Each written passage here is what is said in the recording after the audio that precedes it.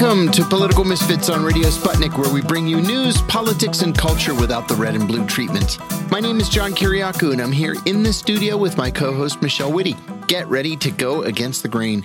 And, you know, being the middle of the week, there's a ton of stuff in the news. There's lots to talk about. We're going to start with this announcement from the White House of a $3 billion aid package for Ukraine. I'll tell you the honest to God's truth. There have been so many of these announcements about aid packages. $1 billion, $2 billion, $3 billion, 800 million, 500 million. I can't keep it all. I feel like straight. I saw the number about 10 million in a headline earlier this week. So I think the official count of like military aid since the war began might be something like $13 billion. That's a lot. That's of money. my guess. I might be missing something. That's a lot of money. Yeah, it is. We're going to talk also about a U.S. airstrike that took place in Syria. Now, this is an interesting one because it was directed at unmanned bunkers. These are bunkers that apparently are being run by the Iran Revolutionary Guard Corps. That leads me to believe then that they're, at the end of the day, they're Hezbollah bunkers. And the White House announced that this was in retaliation for an attack on U.S. troops on August the 15th. Usually, when we retaliate, we retaliate by a factor of 10. Yeah. Right? And we just kill as many people as we can or blow up as much stuff as we can. We didn't do that in this case. It's a shame that we bombed Syria. We have no legal right to do such a thing. But it could have been worse. And I think we did it this way on purpose because things actually seem to be going relatively well on the JCPOA negotiations. It looks like we're right at the end of the process where something's actually going to happen that's positive. But, you know, we still have to bomb people. Yeah. Right? Oh, yeah. Can't stop. No. You can't stop that just because, you know, you might come to an agreement. It also is, it is so frustrating watching this process unfold with everyone go, here's our final offer. Here's our final offer. Okay, we're okay with the language as it stands. And then I don't know what you're doing. You're just sort of shuffling your feet. You're deciding if you never wanted to re-enter an agreement in the first place, are you trying to come up with a justification for that decision now? Like what is happening?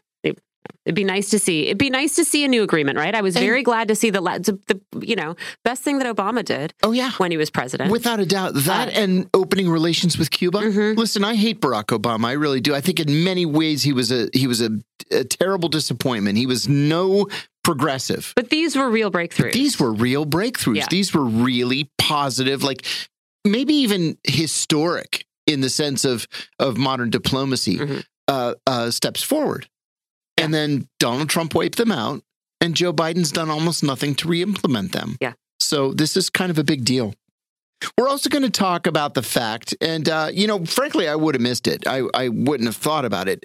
But our general manager, Mindia Gavashelli, pointed out this morning that there was this big White House announcement today on student debt relief, right? Which is great. $10 billion in student debt relief. Lots and lots of people are struggling under the weight of student debt. It's not a whole ton of relief. No, it's not. $10,000 if you make under $125,000. Yeah. Okay, but what if you just finished medical school and you're making $150,000, but you owe $1 million? Yeah. This isn't going to help you in any way. No. And it's still less than what we've given to the Ukrainians. And you're also, yes.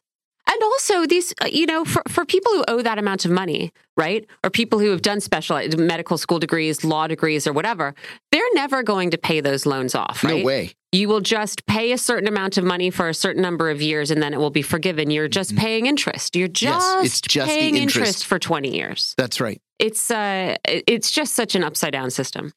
Yeah, and it's a system that's unique to the United States. You know, we don't. Other countries don't gouge people that are supposed to be the future of the country. Yeah. Everything's not a money-making operation. You know, lots of things are, but not everything is, and not to this degree. Yeah. I gave a speech a couple of months ago at this Palestinian seminar, right? pro-Palestinian policy seminar. And one of the things that I learned there from another one of the speakers was that there is a working medical school in Gaza. Mm-hmm. And they're desperate to train doctors for obvious reasons. Mm-hmm. But it only costs $1,500 a semester to send somebody to medical school in Gaza. Yeah. Stunning. Yeah. It's incredible. If again, you're not just seen as a commodity. Exactly, like a bag of blood to be sucked from. Exactly right. We've got a lot of other things to talk about, too. We're going to talk about the possibility of recession. We're going to talk about the flow of migrants from North Africa across the Mediterranean to Europe. We spend so much time talking about migrants who enter Europe from Turkey, coming from South Asia or the Middle East, and are trying to make their way to Germany. It's at least as much of a problem with migrants trying to cross the Mediterranean, mostly from Libya, because it's such a treacherous crossing. And I don't think there's any clear understanding of how many people die. No. Lots and lots of people do. Gone. Lots of people are rescued. The report we're going to talk about, a woman spent 3 weeks aboard a search and rescue vessel that rescued hundreds of people just in that 3 weeks from ships that were sinking. So who knows how many people just disappear. And, one of the shames of the whole situation, too, you see this a lot in Italy, you see it more frequently now in Greece, is that the governments will actively try to turn people back. Oh, yeah. Rather than rescue them. Yeah. Which they're supposed to do, by international law. They try to send them back. Yeah. And then frequently, they don't make it back. These ships are leaky, they're rickety, not ships, they're rafts in many cases and old boats and they're grossly overcrowded and people just don't make it. Yeah. It's as simple as that. We're also going to talk about the verdict in the I'm using air quotes here, the kidnapping case. The Gretchen Whitmer kidnapping. I was just talking about this yesterday because I talked about the black eye that was the acquittal of two of the four alleged ringleaders in this plot and the mistrial of the other two.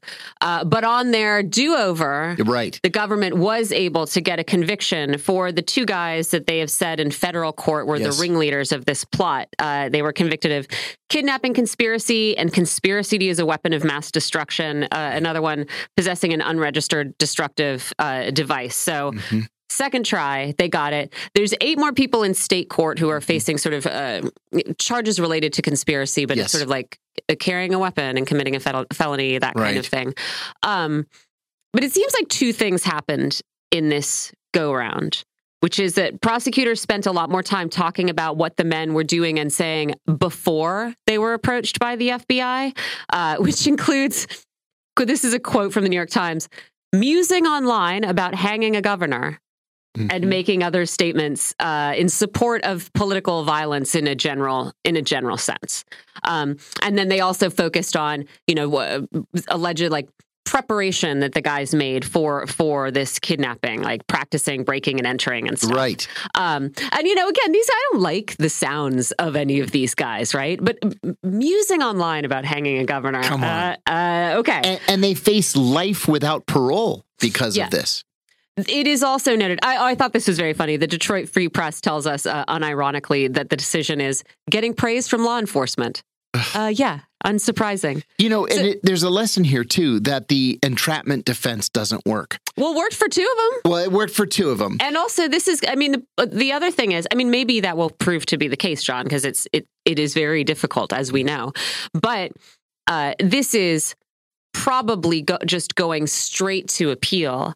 And some of the experts that the Detroit Free Press, who was just making a little bit of fun of, but they did quite a long write-up of the story and pointed out that, one of the major issues with this trial was defendants saying the judge was hostile to them, cutting them off. The judge set time limits for only defense attorneys when it came to cross-examination. Defense attorneys were only allowed as much time as prosecutors had to examine witnesses. Wow. So you're kind of, you know what I mean? Like if the prosecution doesn't want you to have a lot of time to talk to some guy, you just for a minute or so. Yeah. That's got to be appealable. It's got to be. That's what their experts are saying. Like this really was a setup, or this wasn't a fair trial. There was also a bunch of controversy over one juror. I don't know if you remember this. And one juror allegedly told coworkers that his or her mind was made up already about the case, and they were excited to be part of the jury. And there was some controversy over how this was handled. And the defense says that they were kept in the dark in terms of how the judge dealt with that revelation, and then decided that the juror was okay to continue on the jury. Oh, my goodness. So, this is not really different from what happened in the first trial. BuzzFeed reported on it a bunch, saying in the first trial, prosecutors went to great lengths to exclude evidence and witnesses that might undermine their arguments. And over and over the course of the trial, the prosecution objected to any attempts by defendants to provide context for the sound bites that were played for the jury. Like you isolate a sound bite that says, like, we're going to get that witch or something. Like, well, that's a pretty clear one. So I would predict that this goes right to the appeals process, and that maybe they have a chance in appeal. I will say, from my own experience in court, and I have lots and lots of experience in court, judges will cut you right off when an attorney asks you a yes or no question, expecting you to say yes, and you say instead, well, not in the context in which you're implying. They don't want to hear context. Yeah. It was a yes or no question. That's the American way. Yeah. No context, please. Yeah. No context. I plead no context to the weight of history behind me. Oh, boy. Yeah. So I think we'll get into that a little bit more later. But yeah, the prosecution did get what they want. And also, like, it's being heralded in the press as, this is the Times conclusion. The verdicts on Tuesday were seen as a warning against political extremism and a sign that the word of an FBI agent can still carry weight with juries, right? Because the FBI has got a lot of mud on his face right now.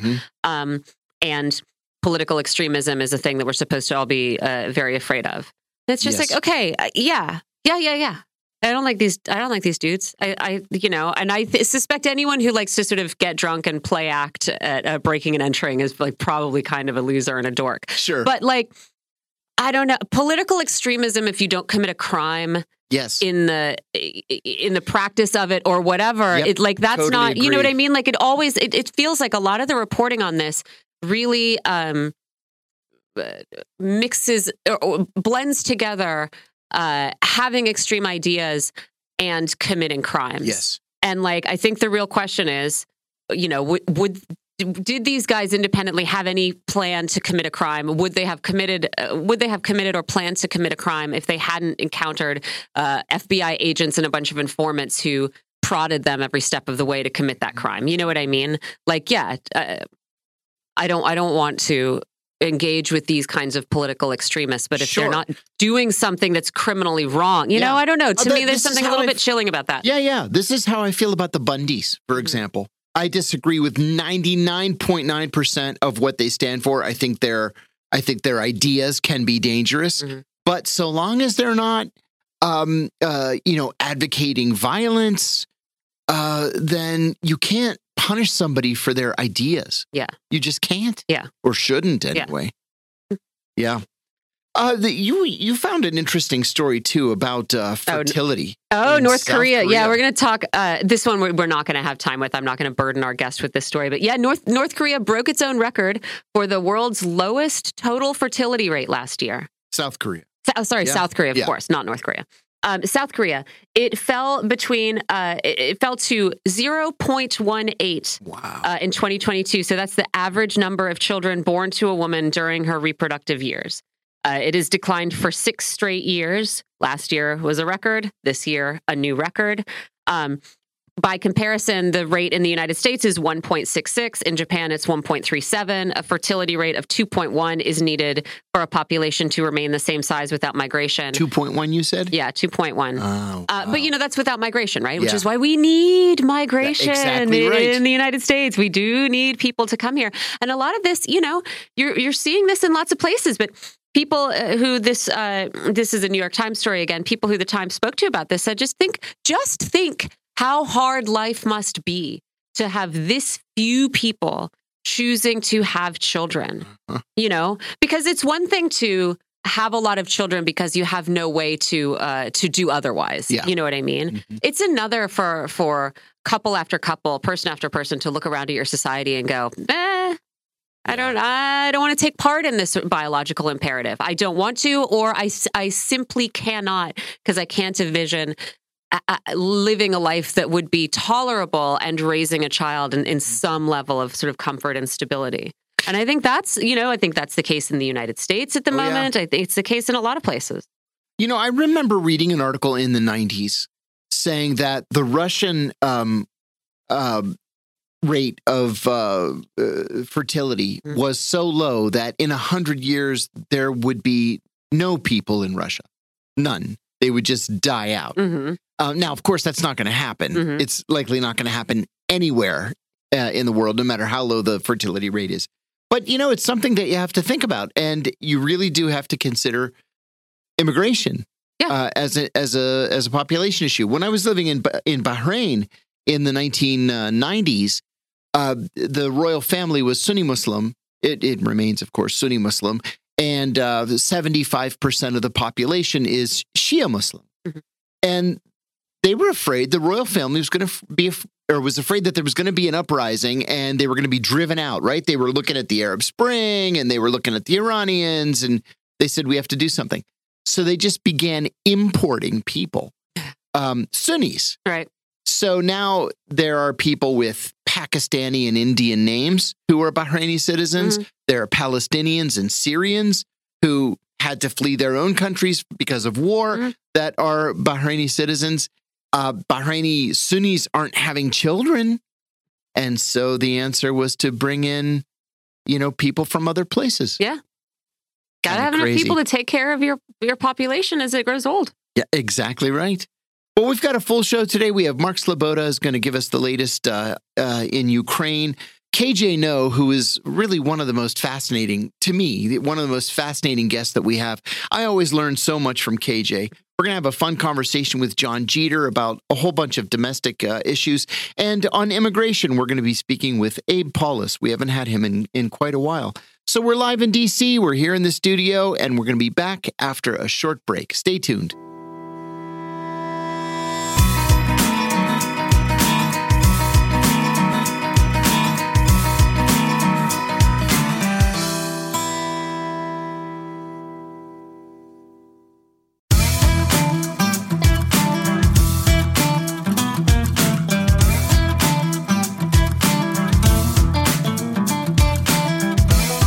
Back to Political Misfits on Radio Sputnik, where we bring you news, politics, and culture without the red and blue treatment. I'm John Kiriakou, here with Michelle Whitty. Today's Washington Post has a feature story about the heroism of the Ukrainian people and the Ukrainian military in the defense of Kyiv. The article goes on to say that Russian troops are tired, demoralized, and in many cases simply unwilling to fight. But many of my personal friends and our contacts who are actually in Russia say that the opposite is true. The Russian military never intended to conquer the Ukrainian capital. It never tried to. And Moscow-based friends and colleagues say that the economy is strong. Morale in Russia is high. Russian military goals are being met. In other news, a pro-Ukrainian mercenary from New Zealand was killed in fighting there. He was on unpaid leave from the New Zealand military and was fighting somewhere in eastern Ukraine. It is unclear exactly how many foreign fighters there are in Ukraine. We're going to try to get to the bottom of that. And President Biden is set to announce yet another $3 billion in military aid to Ukraine. It would be the largest tranche since the war began in February. And notably, the Biden administration has given far more money to Ukraine than it has, that it's planning to give, I should say, as debt relief for American university students. We're joined by Mark Sleboda. We're going to talk to him about all these different issues. Mark is an international affairs and security analyst, and he's based in Moscow. Welcome back, Mark. John, Michelle, thanks for having me. It's always an honor and a pleasure to be on Political Misfits. Well, thank you for joining us. We have a lot of questions for you today, Mark. I took a second look at this Washington Post piece just before the show started. It's a major multimedia look at how the invasion of Ukraine has been a disaster for the Russians. But by most measures, Mark, it hasn't been a disaster. The Russians are in control of the Donbass. They still control Crimea. Certainly there have been casualties, but from a Russian perspective, how do you think the war is going? Yeah, I read the same Washington Post story. I think it also included bit that Americans are still winning the war in Afghanistan. And right. They've finally discovered the weapons of mass destruction from Iraq. They're obviously in Russia. I mean, that this is Baghdad Bob level propaganda. And at some point, this is going to catch up. At some point, it is going to be impossible to deny. I suspect it will come after the last of these two last lines of defense in the Donbass that the Kiev regime erected over 8 years. These, kind of a modern Maginot line of right. Concrete and steel fortifications mixed in a very urban agglomerated environment that, favors the defender. All right. So that is where the Kiev regime has massed the majority of their troops, the majority of their best troops, the majority of their gear. And it has been slowly on their own timetable, but methodically grinded through, particularly with the use of heavy artillery and rocket systems, of which the Russian military is very heavy. And we've heard from Kiev that they were suffering a 15-1 disadvantage, and this was already months ago in terms of artillery left, that they had no aircraft, just a handful left, and that they were suffering 1,000 casualties a day. Right. Suddenly, I mean, I don't see that reflected in that Washington Times piece, even when it comes from the Ukrainian side itself. I just wonder, is anyone actually going to be held accountable for this journalistic malpractice, right? This inability to reflect the reality that is slowly becoming undeniable on the ground. It's going to catch up. Like I said, probably at the end when Donbass is fully liberated, and there will be a moment where the Kiev regime will probably be given a chance to surrender. And Russia, the Russian and allied Donbass forces will look probably not to Kiev, because that would be pointless, but they will look to Washington and to Brussels and London. Yes. And they'll say, are we done, or do we go on? Yes. And that I think will be the mea culpa moment when the media can no longer deny the reality. But it is coming, and it will be here by the end of the year. Probably somewhat before that, but definitely by the end of the year. And I mean, one of the best ways that the media is useless, right?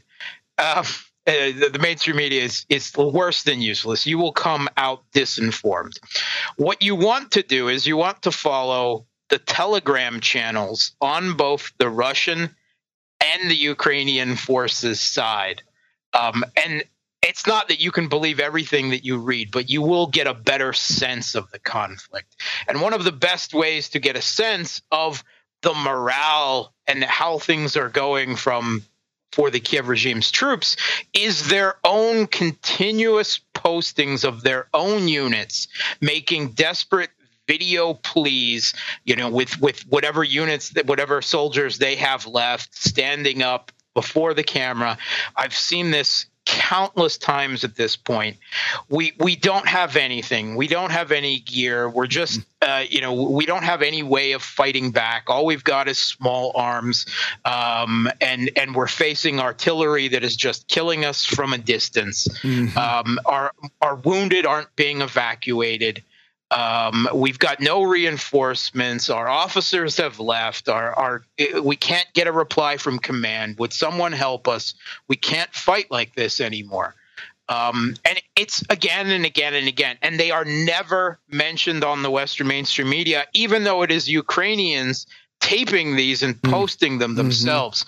There was a letter from the Ukrainian front, and this was actually from Pesky, which is a town in the southern part of the Donbas salient, where that fell to Russian and Donbas forces just in the last week. And I actually have this up on my YouTube channel. I read out loud the whole letter because it was very poignant. It was very tragic. And it gave the view of a Ukrainian soldier in his own words what the fighting was like. And this was published in the Ukrainian media, an online outlet as well. And in it, this soldier, he said, I fully expect to receive a bullet in the back of the head for saying this. Because we all know our government doesn't lie about what's really going on. And so when I say this, I'm going to have to be disappeared. Wow. I recommend everyone, you can find it online. You can find it on my YouTube channel, The Real Politic with Mark Sleboda. But it gives a real sense that you just will not get. The Western mainstream media will not show you this letter or any of these videos and so forth, which isn't to say that everything is always hunky-dory on the Russian and Donbass side. Sure. There is always an occasional unit that finds itself in bad straits without reinforcement or something. But the disparity in the numbers of these videos and the reports that we've seen and what we're hearing from the troops on both sides themselves said it's a very opposite picture from what the Washington Post is painting. And overall, it is the Ukrainian side that has suffered far more horrific casualties, has far lower morale, far more desertions, far more prisoners of war. It's no secret that the Kiev regime only has a very small number of Russian prisoners of war at this point. Well, let me ask you about that. If I can interrupt you for a second, this is something we asked one of our guests yesterday, and I wanted to ask you the same question. The Pentagon has said that 80,000 Russian troops have been either killed or wounded, while only 9,000 Ukrainian troops have been killed or wounded. That sounds like an outrageous comparative number to me. Do we have any idea what the real numbers are, what the truth is? Well, I mean, it's pretty clear. I mean, 89,000 of those Russian soldiers were killed by the ghost of Kiev and the martyrs of Snake Island. Right. I mean, this is just, again, ridiculous disinformation propaganda. I sincerely hope that someday the American people hold the generals responsible. But considering that no one was ever held responsible for telling the American people, hey, we're losing in Afghanistan for 20 years, no one was ever held responsible for that. No one was ever really held responsible for the lies about weapons of mass destruction in Iraq or the lies about genocide occurring in Libya. So we've got to overthrow the government and so forth. So there's a 15-minute memory, unfortunately, and it will allow for no accountability coming out of the media or the Pentagon when this is over.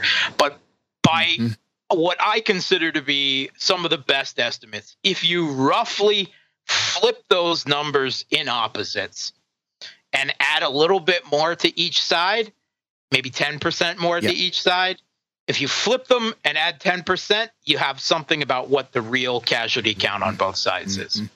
Yeah. Yeah, that makes more sense to me. Can you shed some light on how many foreign fighters there are in Ukraine? We don't really get numbers. We get these little, like we'll get articles about, the handful of Americans that have gone over to fight. 2 or 3 have been killed so far. We got the report today about this New Zealander who was killed, but we really don't have any idea about the size of this so-called international Ukraine Defense Force. This is something that, once again, is very rarely reported on by the Western media. The Russian Ministry of Defense keeps fairly regular. They are obviously keeping very close tally and obviously have the intelligence. Every time that there's many fewer now than there were in the beginning of the conflict.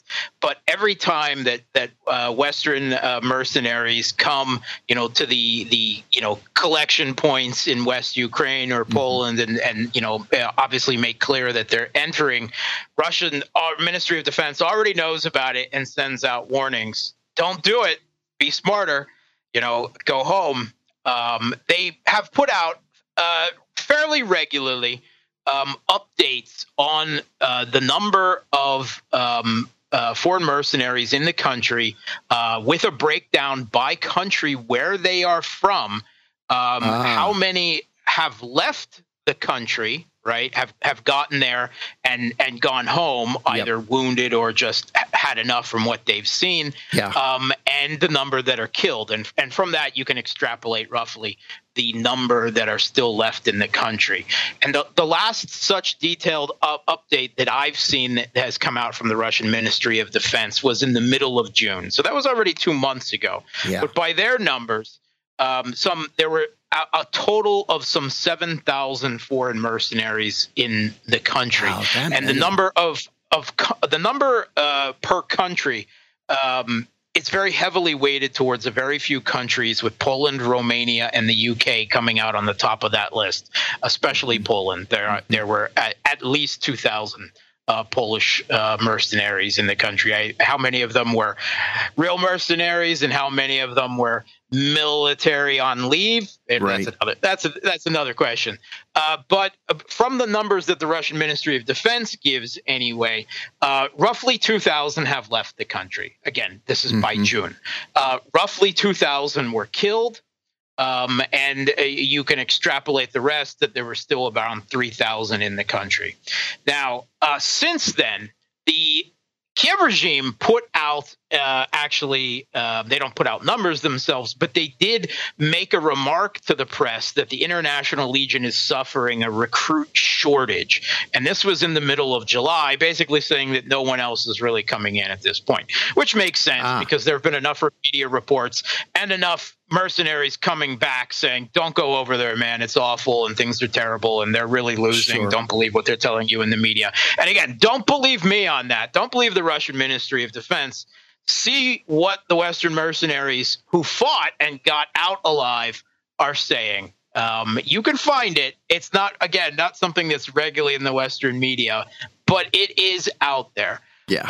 And I would say that since then, keeping a rough tally over the number of casualties that the Russian have put out since June, I would say at least another 1,000, maybe 1,500 have either been, our casualties, either killed or wounded since then. So I would suspect that the number of foreign mercenaries left in the country at this point, still in the fight, and again, some of them weren't fighting, Malcolm Nance, taking a look at you. Right.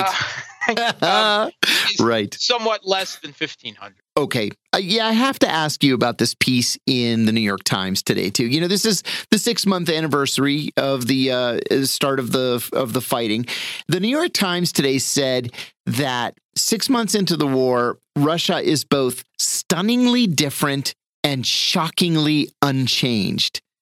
Words that mean nothing. In my mind. Yes. First, what do you think that's supposed to mean? And second, Mark, you live in Moscow.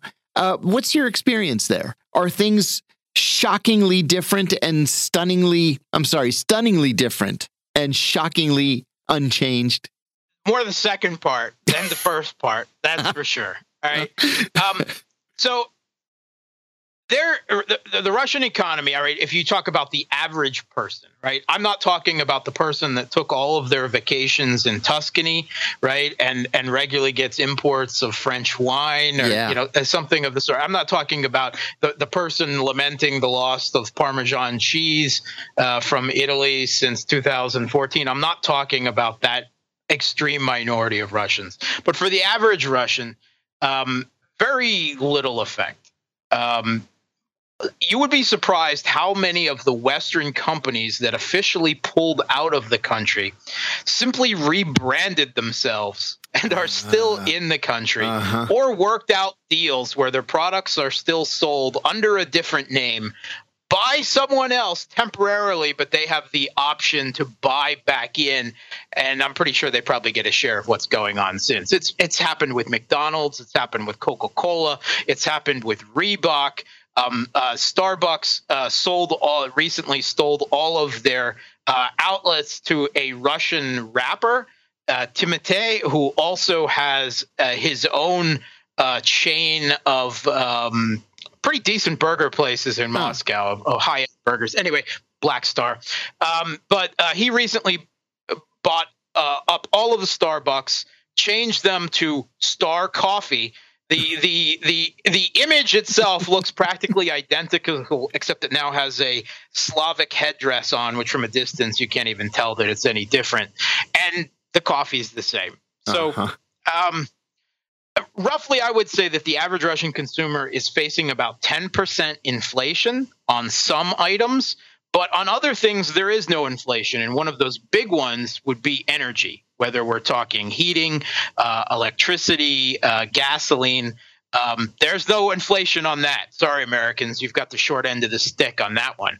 And the Europeans, of course, have it even worse with the energy prices. So overall, sorry, the verdict I'm seeing, living a middle-class lifestyle in a working-class district in Moscow, is everything that I've read is that Americans and Europeans overall are suffering worse inflation, and the energy crisis and the economic crisis that the Europeans are going to be facing this winter is really, I mean, Viktor Orban said it best.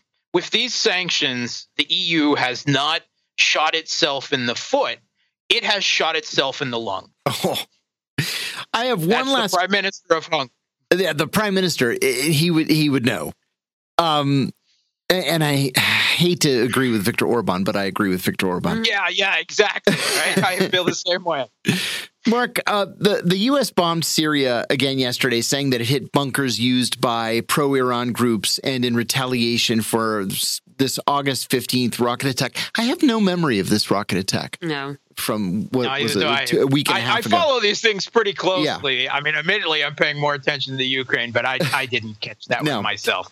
So obviously the media didn't make a big deal out of it. No, I think not. Help me understand the strategy here. Things seem to be going well with the JCPOA. It seems like we're very close to an agreement. The bombs were targeted on ammunition bunkers. Nobody was hurt or killed. What does this all mean, do you think?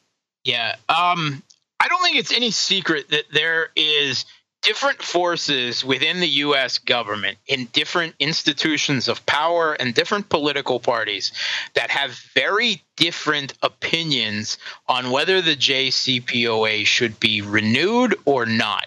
I think that is the only seriously divisive issue in American foreign policy where there has actually been a real split instead of the usual hegemonic bipartisan unity. And I think it is not impossible to believe that there are different parts of the government acting at odds with each other, one seeking to fulfill the JCPOA and others seeking to prevent it from being filled. And we have, from the Israeli press, we have been told that the American government has told Israel, don't worry, a renewal of the JCPOA is not imminent. Oh, okay. Yeah. So I think that there's a lot of going through the motions on this, perhaps on both sides, because at this point, I do not believe that the Iranian government is terribly trusting of the U.S. or believing that any of this can actually be fulfilled. But certainly there is some duplicity, if not division, on the American side of this as well. And it's no secret that the U.S.'s two biggest allies in the Middle East, Israel and Saudi Arabia, are both very much against the JCPOA being renewed. And you know, you might have noticed that there's a powerful Israeli lobby in Washington. I don't know if you've ever heard. Yeah, you bump into them every once in a while. Yeah. So I would not hold my breath of seeing the JCPOA renewed. The one thing that would lend an impetus to it is the U.S. has has once again shot themselves in the lungs by sanctioning basically every major oil producer other than Saudi Arabia, which they have also teed off. The Biden administration is not on the best of relations with the Saudi crown prince, in case you haven't noticed. And they've sanctioned Venezuela, they've sanctioned Iran, they've sanctioned Russia. It's resulting in sky-high oil and gas prices around the world.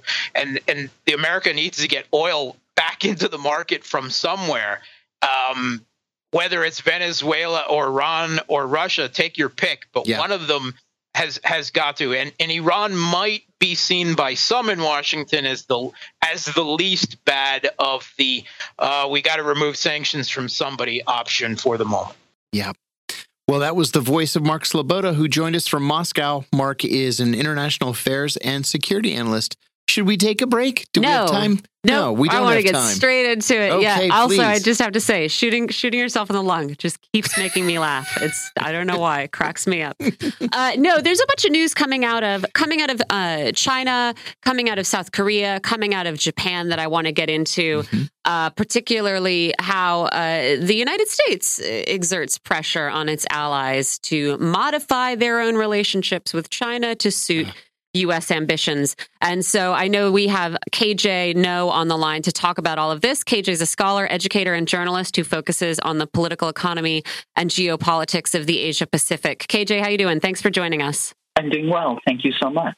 I want to start by asking you about this report from the Times of London a few days ago, in which one of their investigative reporters found that the UK's own Government Communications Headquarters, which is an intelligence and security organization of the UK government that makes recommendations, it found that Huawei, of course, the Chinese technology giant, was a safe and desirable partner for the UK's 5G development, and said that Britain was actually determined to engage with Huawei based on a recommendation by Sierra Martin, whose team had made a detailed intelligence and technology assessment, saying, we're totally dependent right now on Nokia and Ericsson. You're acting like just because they're not Chinese, they can't be hacked. This is really silly.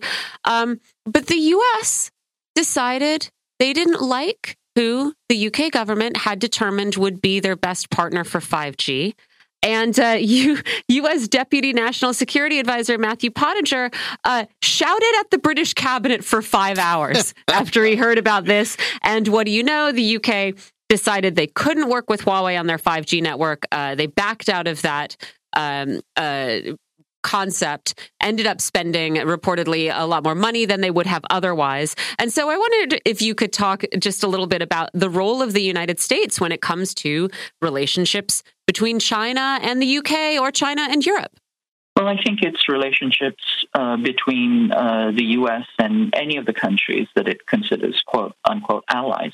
The U.S. essentially has a policy: you're either with us or against us. You do what we tell you to do. Otherwise, there will be hell to pay. And in this situation, the British intelligence services, the German intelligence services, Huawei has been completely transparent. It's turned over all of its source code. It had given over everything. It allowed itself to be body searched to show it was completely compliant. And yet, and of course, they were delivering excellent products at a very, very low price. But Matt Pottinger had insisted that Huawei be stripped out of the British system, as the U.S. also has demanded of Australia and many, many other quote-unquote U.S. allies.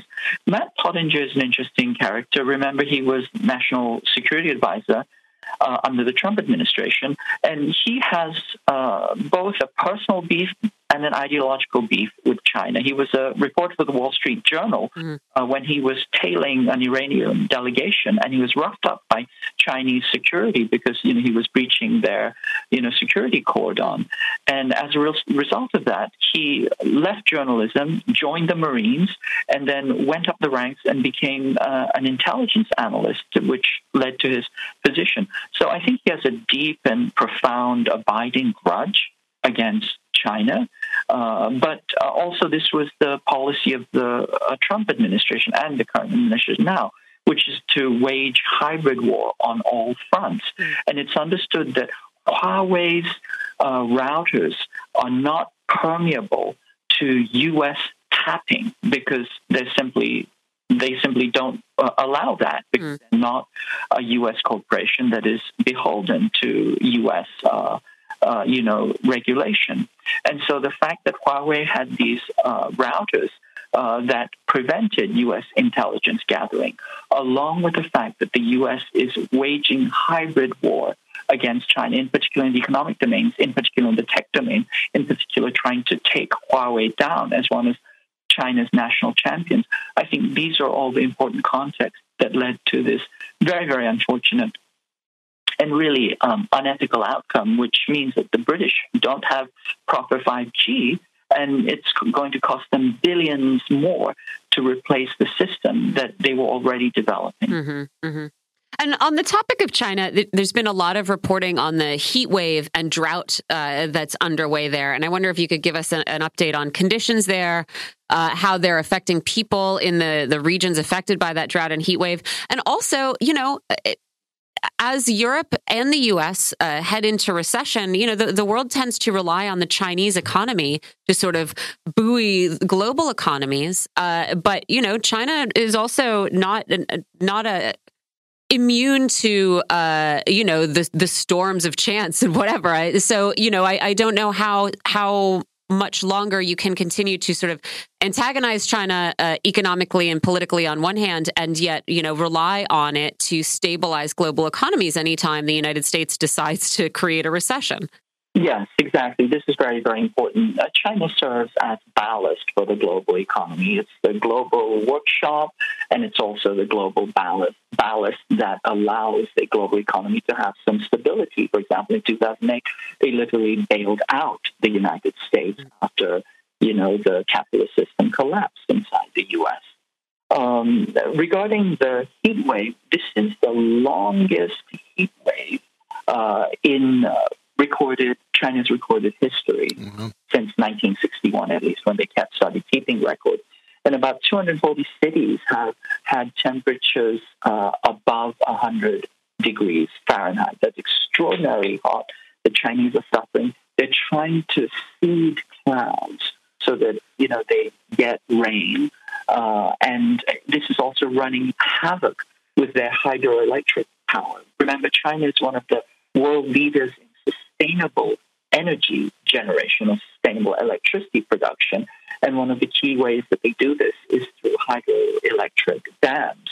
And because of the lack of rainfall, this is putting a severe strain on China's capacity to generate electricity and therefore do production. And so I think, once again, unless things change rapidly, we're going to see some serious effects, not only in China, but globally. I also want to talk about South Korea.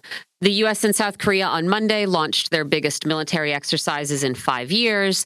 There's been a lot of speculation as to what hardware will be used and to what North Korea's response will be. And I wonder, have we seen anything yet from North Korea in reaction to these exercises being resumed? Not yet, but I wouldn't be surprised if something dramatic comes soon. Generally, what happens when these military exercises happen is that they fire missiles, they launch missiles, and on occasion they have detonated atomic bombs. My feeling is that they'll wait to detonate the atomic bomb, to do the atomic bomb testing, and they may fire some missiles. And certainly, the rhetorical escalation is not far away. These exercises are timed to coincide with the beginning of North Korea's harvest season, and therefore it puts pressure on soldiers to stop farming, to man the barricades, and it creates food insecurity in North Korea.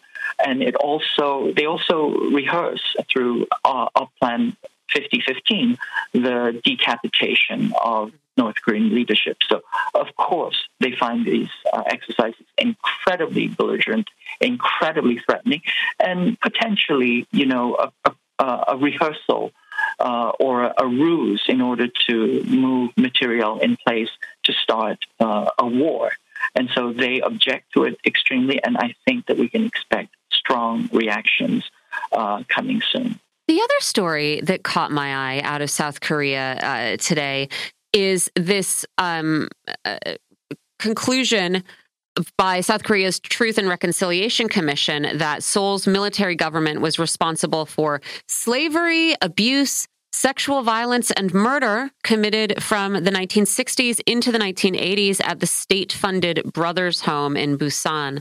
The report found that children and homeless people were regularly kidnapped off the street to be enslaved in this facility. South Korean police were also implicated in this practice. More than 650 people died at the facility. More than 500 survivors have asked for their cases to be investigated. And, I think this is relevant because this is the government that we hold up in contrast to, the terrible repressive government we are told controls South Korea with an iron grip. And also because the United States played such an enormous role in basically establishing the government of South Korea in 1950 and propping it up ever since. And so, I think the actions of that government are relevant to us. And so I wonder if you could talk to us a little bit about this conclusion by that commission and what it should tell us about South Korea, about our relationship with South Korea, and about this, contrast between the two sides of the 38th parallel. Well, I think the first thing it tells us is that you cannot trust the propaganda, certainly not about any U.S. client state such as South Korea. You're absolutely correct. South Korea is completely and totally a creation of the U.S. It was built because the South Koreans left to themselves would have created an indigenously socialist state, which actually had already been created, the Korean People's Republic. The U.S. split the country in half, imprisoned all the leaders of the Korean People's Republic in the South, and that they instituted a series of dictators, installed a series of dictators in 1948, 1962, 1980, and 1987. And this entire period coincides with a brutal, unimaginable military dictatorship where human rights had absolutely no meaning. I say that with the strongest conviction. This is the country and the period that I grew up under. And a large part of South Korea's miracle as this capitalist show pony was through this extraordinary, violent forced labor extraction. Literally, Park Chung-hee, for example, ran the country as a labor concentration camp. And this brothers' welfare center is just one example. As the article you pointed out says, there are probably about 30,000 people. Many of these were children who were as young as 6 years old. They were ostensibly homeless and being housed, but that's not true. Very often they're simply shanghaied off the streets at train stations because they were momentarily separated from their parents.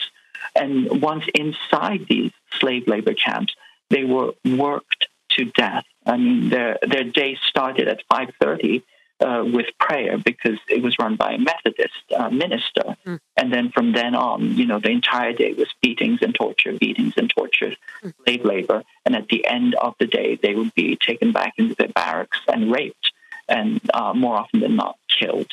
So this is a kind of, human atrocity, really on par with the kind of crimes against humanity that we saw in the World War II concentration camps.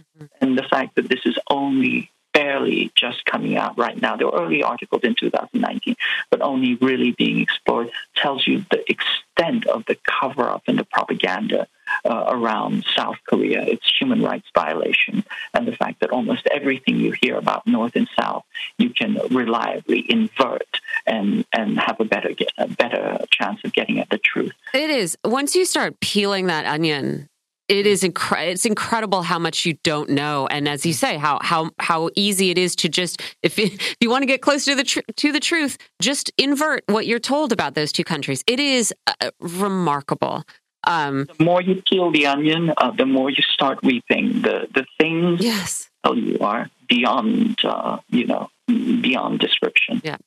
We only have a few minutes left, and I wanted to just get an update on what's going on in Japan as the government of Fumio Kishida tries to deal with its Unification Church problem. I know we've talked about this before, and you've said that, ties with the Moonies are sort of a legacy issue and not necessarily the most problematic religious group for that party. But certainly it seems to be an ongoing PR problem for Kishida and for the government there, with lots of polls saying people are actually very concerned about the church. And so I wonder if you could just update us on the latest fallout from Shinzo Abe's assassination and the revelation that the man who killed him was doing so because he was upset about his mother being defrauded by this church that was so intimately tied with the LDP. Yes. Well, I mean, the first thing is that it was just certain members of the LDP. Its relationship is certainly not as strong as a cult, certainly not as strong as the association of Shinto spiritual leaders, which is really the key cult that is driving the LDP. But there are certain members of Fumio Kishida's, inner group that have had relations with the Moonies. And this has, rocked the Japanese political sphere. Probably a few dozen of his party members out of hundreds in the LDP have said that they've, attended events or received fees or received some kind of support. So Kishida's support has plummeted to around 36%. A large number of people disapprove of his cabinet, and many people believe that the relations between the LDP and the Moonies are problematic. But all of this is to say is that Kishida denies that there are serious ties. And remember that the killing of Shinzo Abe was largely opportunistic, as far as we know. The suspect wanted to target one of the leaders of the Moonies, and then Shinzo Abe turned up, and so he was opportunistically killed. And I think some of this is a kind of a diversion from the actual real situation, which is that the LDP functions as the political arm of a revanchist, imperial, ultra-nationalist Japanese cult. And so getting people to focus on sort of the previous cult that's not so powerful now as a way to redirect attention away from the actual power behind the throne, that's pretty dark. Absolutely. I mean, the thing that I will emphasize is that the Moonies are ethno-nationalist Koreans, and they believe that they are the superior nation, and that the Japanese, if they are to have any relationship, are an inferior appendage to South Korea. And that's a belief that no Japanese politician can abide by or stake any of their political career on. No, absolutely. That was KJ Noh. He's a scholar, educator, and journalist. He focuses on the geopolitics of the Asia Pacific. He is also a member of Veterans for Peace. KJ, thanks so much for joining us. Thank you. You're welcome. We're going to take a quick break here and come back to talk some more domestic politics. Maybe we'll talk a little more FBI, kidnapping, recession, migration, and some shocking news about what consuming news 24 hours a day will do to your well-being. We're Political Misfits. We're on Radio Sputnik. We're live in D.C. We'll be right back.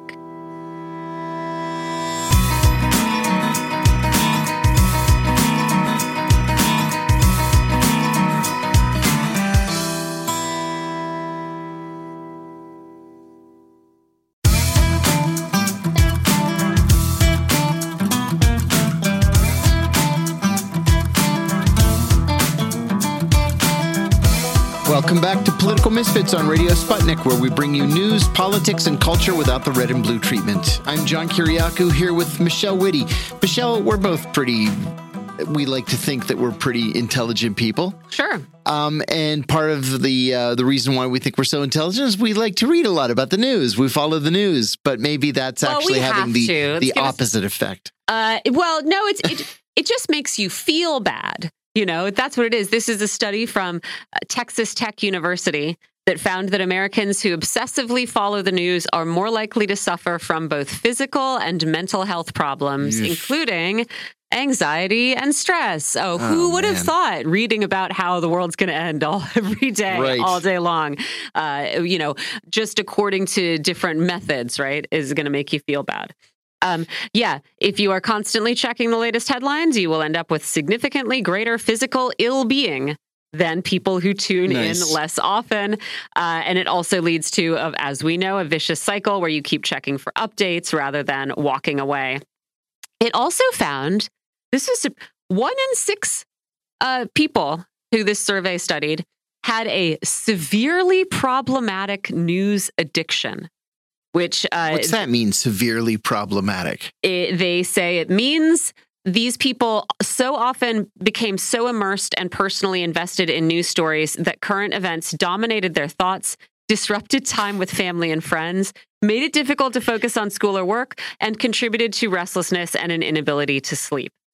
Oh, boy. Yeah, not great. News addicts were significantly more likely to experience poor physical and mental health, even after controlling for demographics, personality traits, and overall news use.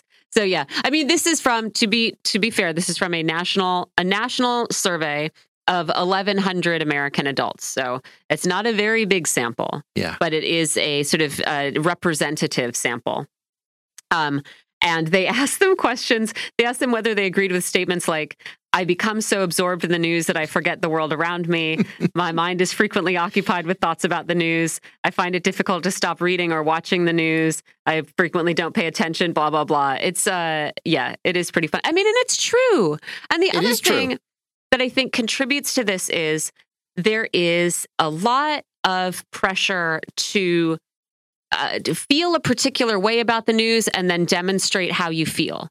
You know what I mean? Yes. So like there's a lot of sort of in-group, out-group formation based on how you feel and how you react to a particular piece of news, which really doesn't have any meaning unless you are going and doing something that's trying to affect some change, positive or negative in the world. But just worrying sort of yourself is not but it's sort of like I have to keep up with this because I have to maintain my identity, because my identity is entirely based around how I react to every new statement by, Nancy Pelosi or Josh Hawley or whoever. You know what I mean? So it becomes there is pressure to do. We're sort of giggling about these home news addicts, but we are sort of we're giggling, but there's external pressure to do this. Yeah, I want to come back to this. Our guest is ready, but I want to come back to this because I think it's an important issue, and you made an important point. Well, the Florida, New York, and Oklahoma held primary elections yesterday, and the results have created some pretty heavy-hitting matchups for the fall. In Florida, Congressman and former Governor Charlie Crist won the Democratic nomination for governor and will face the incumbent Ron DeSantis. That's going to be an uphill battle. Congresswoman Val Demings won the Democratic nomination for the Senate and will face Senator Marco Rubio. That's going to be one of the most closely watched races in the country. In a battle of the titans in New York, Congressman Jerry Nadler, who's the chairman of the House Judiciary Committee, defeated Congresswoman Carolyn Maloney in a race where redistricting threw them both into the same district. In other news, a jury in Michigan, we mentioned in the last hour, convicted 2 men of plotting to kidnap Governor Gretchen Whitmer in 2020. They face life in prison, which is just crazy to me. The first trial ended in a mistrial after revelations that the men were egged on by the FBI, which coerced them into using a network of FBI undercover agents and informants to plan their kidnapping. And the Nicaraguan government is being accused of initiating a campaign to silence its last remaining critics, Catholic priests. Bishop Rolando Alvarez and 8 priests were arrested earlier this week for criticizing President Daniel Ortega. Alvarez is the highest-ranking Catholic clergyman to be arrested for political activity in Latin America in decades. We're going to talk about all of this with our next guest, Jon Jeter. Jon is a former Washington Post bureau chief and award-winning foreign correspondent on 2 continents. He's also a 2-time Pulitzer Prize finalist. Welcome, Jon. Thanks for having me, John. Sorry for the tech issues, Jon. Let's begin rather with politics. There weren't many surprises yesterday, at least not in individual races. But one thing that was interesting, especially in New York State specifically, was that in the Republican primaries, the more strident pro-Trump candidates didn't do as well. The races were close, but mainstream Republicans did better than MAGA Republicans. The New York Times said today that this is giving national Democrats hope that they won't be wiped out in the fall. But do you think we can draw conclusions like that based on races in a state where Donald Trump has never really been very popular anyway? Yeah, I don't think so. Not in New York. I mean, I think the coasts are just different animals. Right. They are just the strongholds for the Democratic Party, even as watered down as the Democratic Party is these days. I don't think so. I think the best hope for the Democrats really is that some of the Republican candidates, particularly for the Senate, are just so god awful. Herschel Walker in Georgia, for instance. He might keep the Senate, I think, just because the Republicans have overplayed their hand by I think nominating some of the most awful, and this is what I'm about to say is a startling statement, but I think it's true.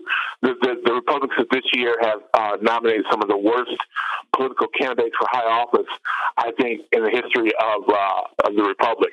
So that might be the Democrats' best and only hope to keep the Senate. I think the House is a foregone conclusion. But it's still sort of it just seems like this political season is a battle of attrition. Who can sort of turn off their base, or maybe not their base, but maybe who can sort of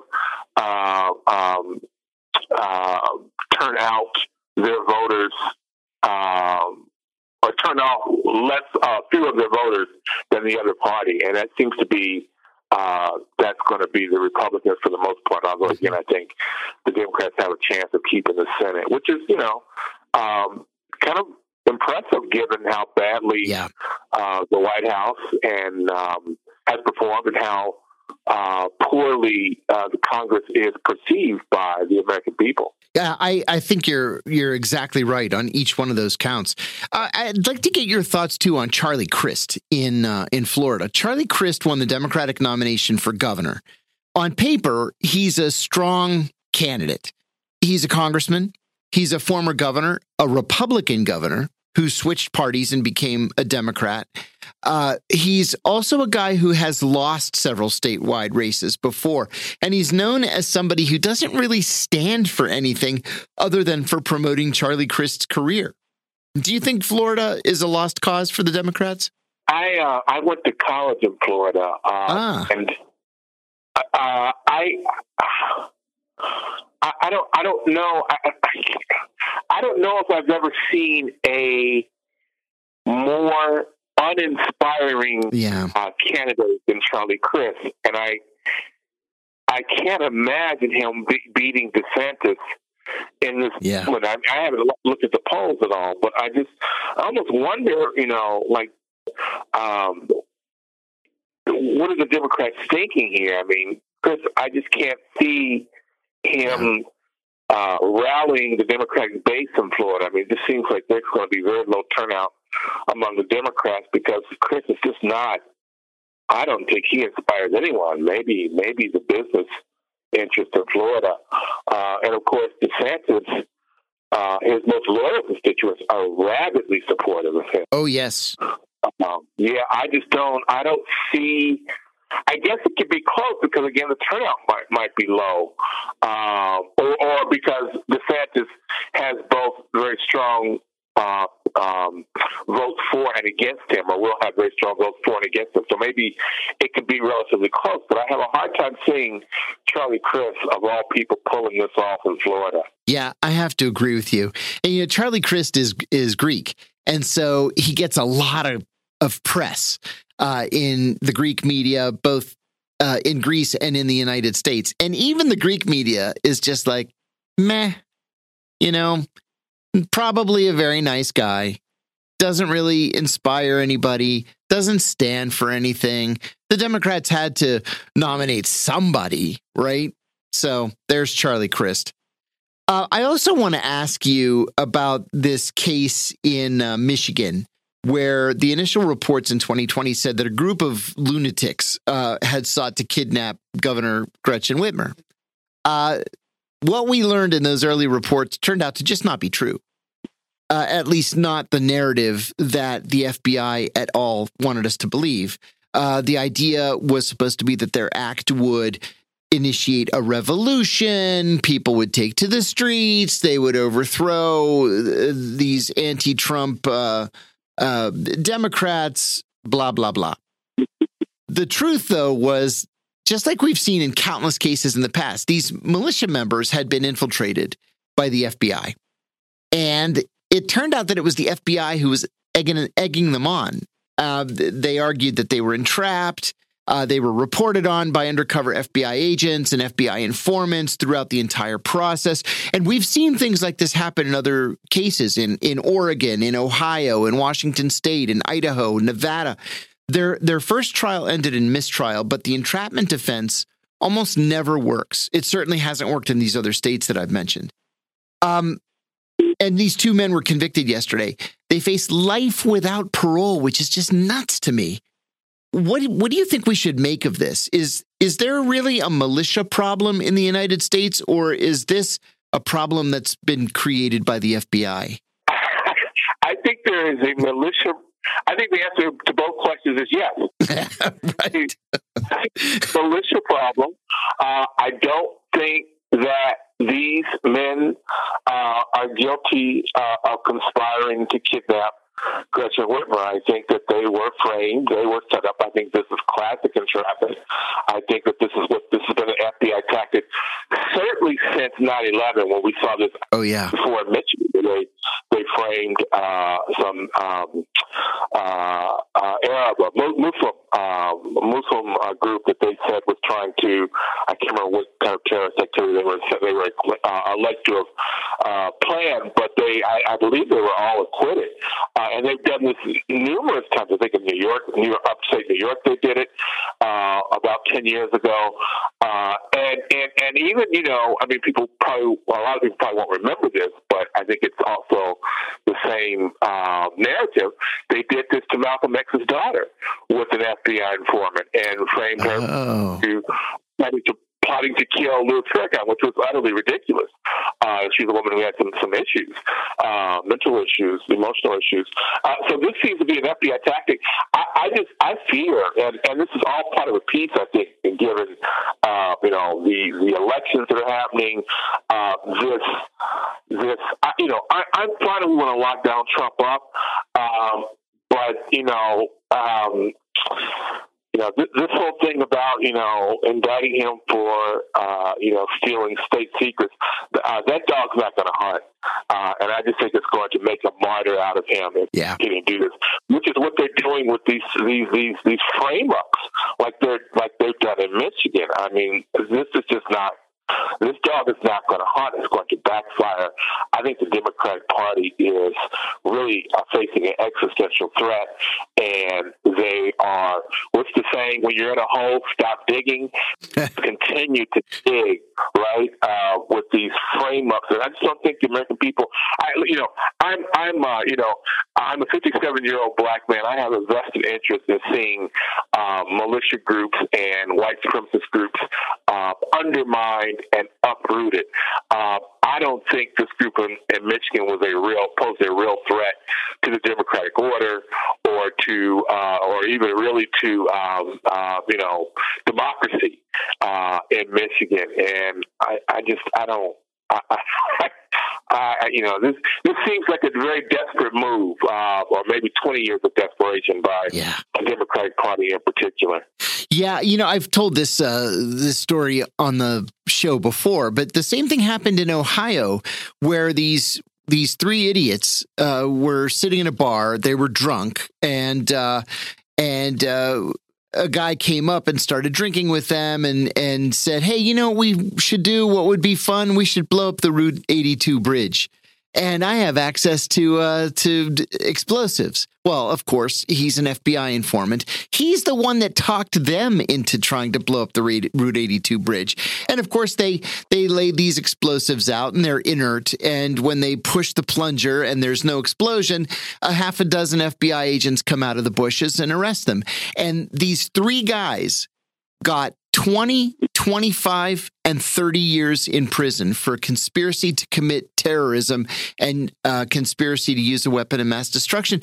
They had no intention of blowing up the Route 82 bridge. They were just out drinking that night. It was the FBI's idea to pull them into it. And we see this kind of thing all over the country, since 9/11 especially.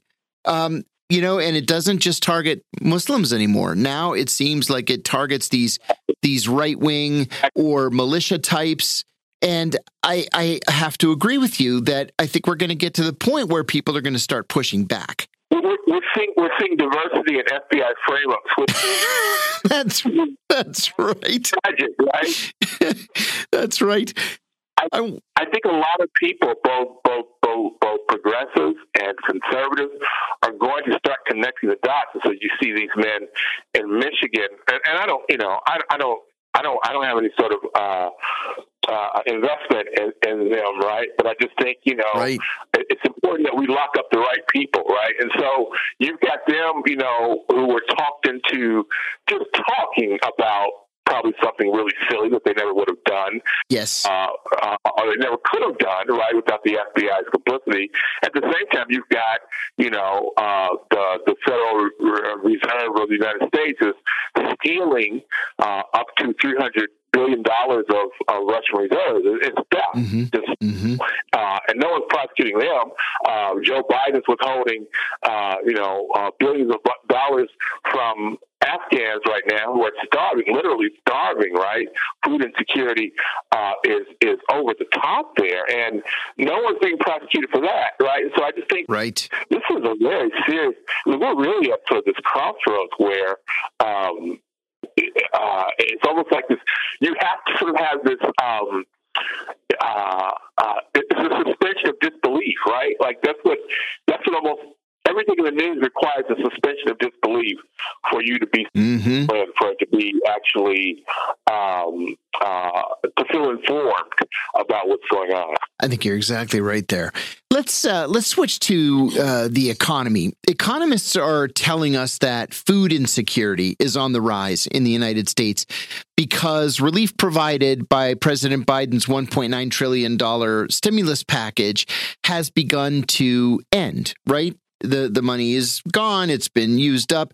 Inflation is up. Rent has spiked. Gas prices are significantly higher than they were a year ago.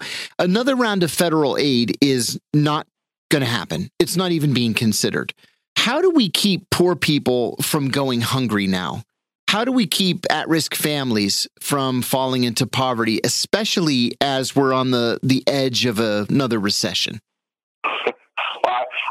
I think this is a continuation of our last discussion. We frame up, terrorists and Michigan. We don't help them, and I think that's the problem. They're completely out of answers. I mean, what we're seeing now, what the Democrats in particular, but also the Republicans, are trying to obscure is that the last 40 years have been an experiment in a completely privatized economy. It has failed abjectly, right? By no standard. No, the only standard by which you could say that this completely privatized economy has succeeded is the wealth that has been accumulated by the top 1%. By every other measure, it has failed abjectly. It can't feed people. It can't house people. Mm-hmm. It just doesn't serve our needs. And so what needs to happen is to retake some of that those privately owned resources and make them public, right? Whether it is food production, whether it is housing, whether it is utilities, right? The rising cost of utilities. I mean, all these things have been turned into commodities from which people can profit. And the only way to reverse this, as Fred Hampton said, you don't fight capitalism with capitalism. You fight capitalism with socialism. And, the labels are unimportant, but what we need some of these resources for the public benefit, and it is everything. Our educational system is horrible, right? And it's because it's been privatized for the most part. This college debt that Joe Biden is talking about, I guess he's going to do it, relieve $10,000 for most borrowers. That's right. Raising the deck on the Titanic. That's not going to do it. So they're in serious trouble. The solutions aren't even being discussed in public, and the American people, I think, a rudderless and well-armed American people is a very dangerous thing. Indeed. You are well-versed in the politics of Central America, Jon. Help us to understand what's going on in Nicaragua. We hear from some of our colleagues there that things are great, the economy is growing, and it's all thanks to the enlightened leadership of Daniel Ortega. But then we see reports that Ortega has banned opposition political parties and has arrested Catholic priests and a local bishop. What should we make of all this? I think you give me a little too much credit. I don't know, and I'll tell you this. One thing I learned this actually from traveling to Venezuela for the Washington Post at the height of Hugo Chavez's tenure there back in 2003 and 2004, is that you can't really tell what's going on in the country from the media reports. You have to actually go there yourself and talk. Yeah, that's right. So I don't know, right? I'll say this. I know that my guess, it's just a guess, is that the economy is probably doing a little bit better than a lot of other economies in Central America, only because so much of it is based on worker cooperatives, and that probably helps to buoy it somewhat. But I'm sure there's still the idea that they are prospering, they are sort of sea of prosperity in this or an island of prosperity in the sea of decline is probably exaggerated, just because it's still a very closed economy and reliant on their neighbors. And so I have a hard time seeing them prospering. They might sort of just be holding steady better than a lot of their neighbors. And at the same time, I think Ortega, my guess is that Ortega is because the economy is maybe a little unsteady or holding steady, he's trying to keep sort of his constituents in line, and that the Catholic Church there's still very bitter feelings about the role that the Catholic Church played, particularly after the liberation. Theologians were kicked out, and many of them, some of them killed even, after Romero and Salvador.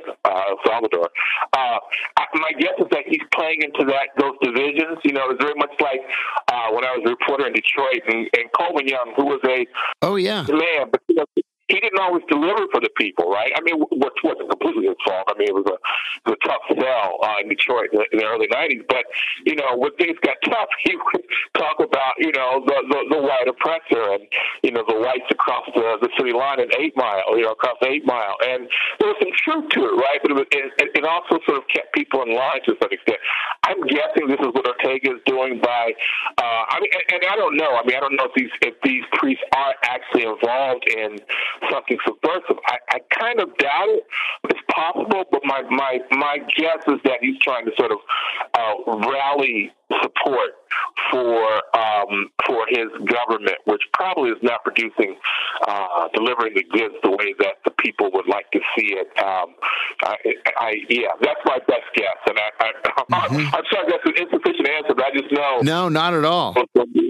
So you go there. It bears watching. I'm not an expert on Latin America. I'm interested, and I'd like to know what's going on. I'd like to go there and check it out myself one of these days. But I think it bears watching. Jon, there was an article that Michelle flagged for me that I otherwise would have just completely missed. We're seeing reporting now that federal cannabis arrests are up more than 25% under the Biden administration. This is the biggest jump in arrests related to marijuana in a decade. The arrests come as more and more states either legalize or decriminalize the use of weed. Joe Biden has always had an old school view on weed, calling it a gateway drug. We know definitively that it's not, but he said that as recently as the 2020 campaign. What do you think the pattern of arrests means? Are we moving backward on this issue? Well, I think when we elected, you could argue we've been moving backwards for at least the last 20 years, right? But what's the saying? I think Maya Angelou, attributed Maya Angelou, when someone tells you who they are, believe them. Believe them. This is who Joe Biden is. There's nothing surprising about this. This is who he is. He's always been a lock among law and order kind of guy, very much in the Richard Nixon role, which is when he was elected to Congress, I believe, was during the Nixon years. And he's always been this person. So it's not actually. If you want me to be completely honest, I'm surprised it's only 25% increase. I would really be shocked if it was more than that under Joe Biden. He is who we thought he was. He doesn't have any solutions. The hypocrisy of Joe Biden, who told black voters in particular, who of course are the casualties of this drug war, particularly when it comes to marijuana arrests, more than anyone, when he told black voters, if you don't vote for me, you're not black. Well, what does he say now, right? I mean, and the hypocrisy of this, and of course they talk about Brittany Griner, the WNBA star who was arrested and charged and convicted in Russia for a minuscule amount of weed, really, I think just residue, really. And I think that was wrong, too. I think Putin missed a very real opportunity to show the hypocrisy of the United States, but it's just so blatant and egregious. This, an increase in arrests. Like how is this helping at all, and how is this in any way, shape, or form what Joe Biden promised the electorate he ran for president? Absolutely true. One final question for you. Edmund Phelps, who is a Nobel Prize-winning economist, said in an interview yesterday on CNBC that the U.S. needs a 1950s-style economic growth period to get back on track, that these temporary spending boosts and Treasury cutting checks to people and tax cuts, they just aren't working. Would you agree with that? How do you think we get back to real growth and prosperity? I agree with that 100%, 110%. I think, what he's saying is obviously much easier said than done.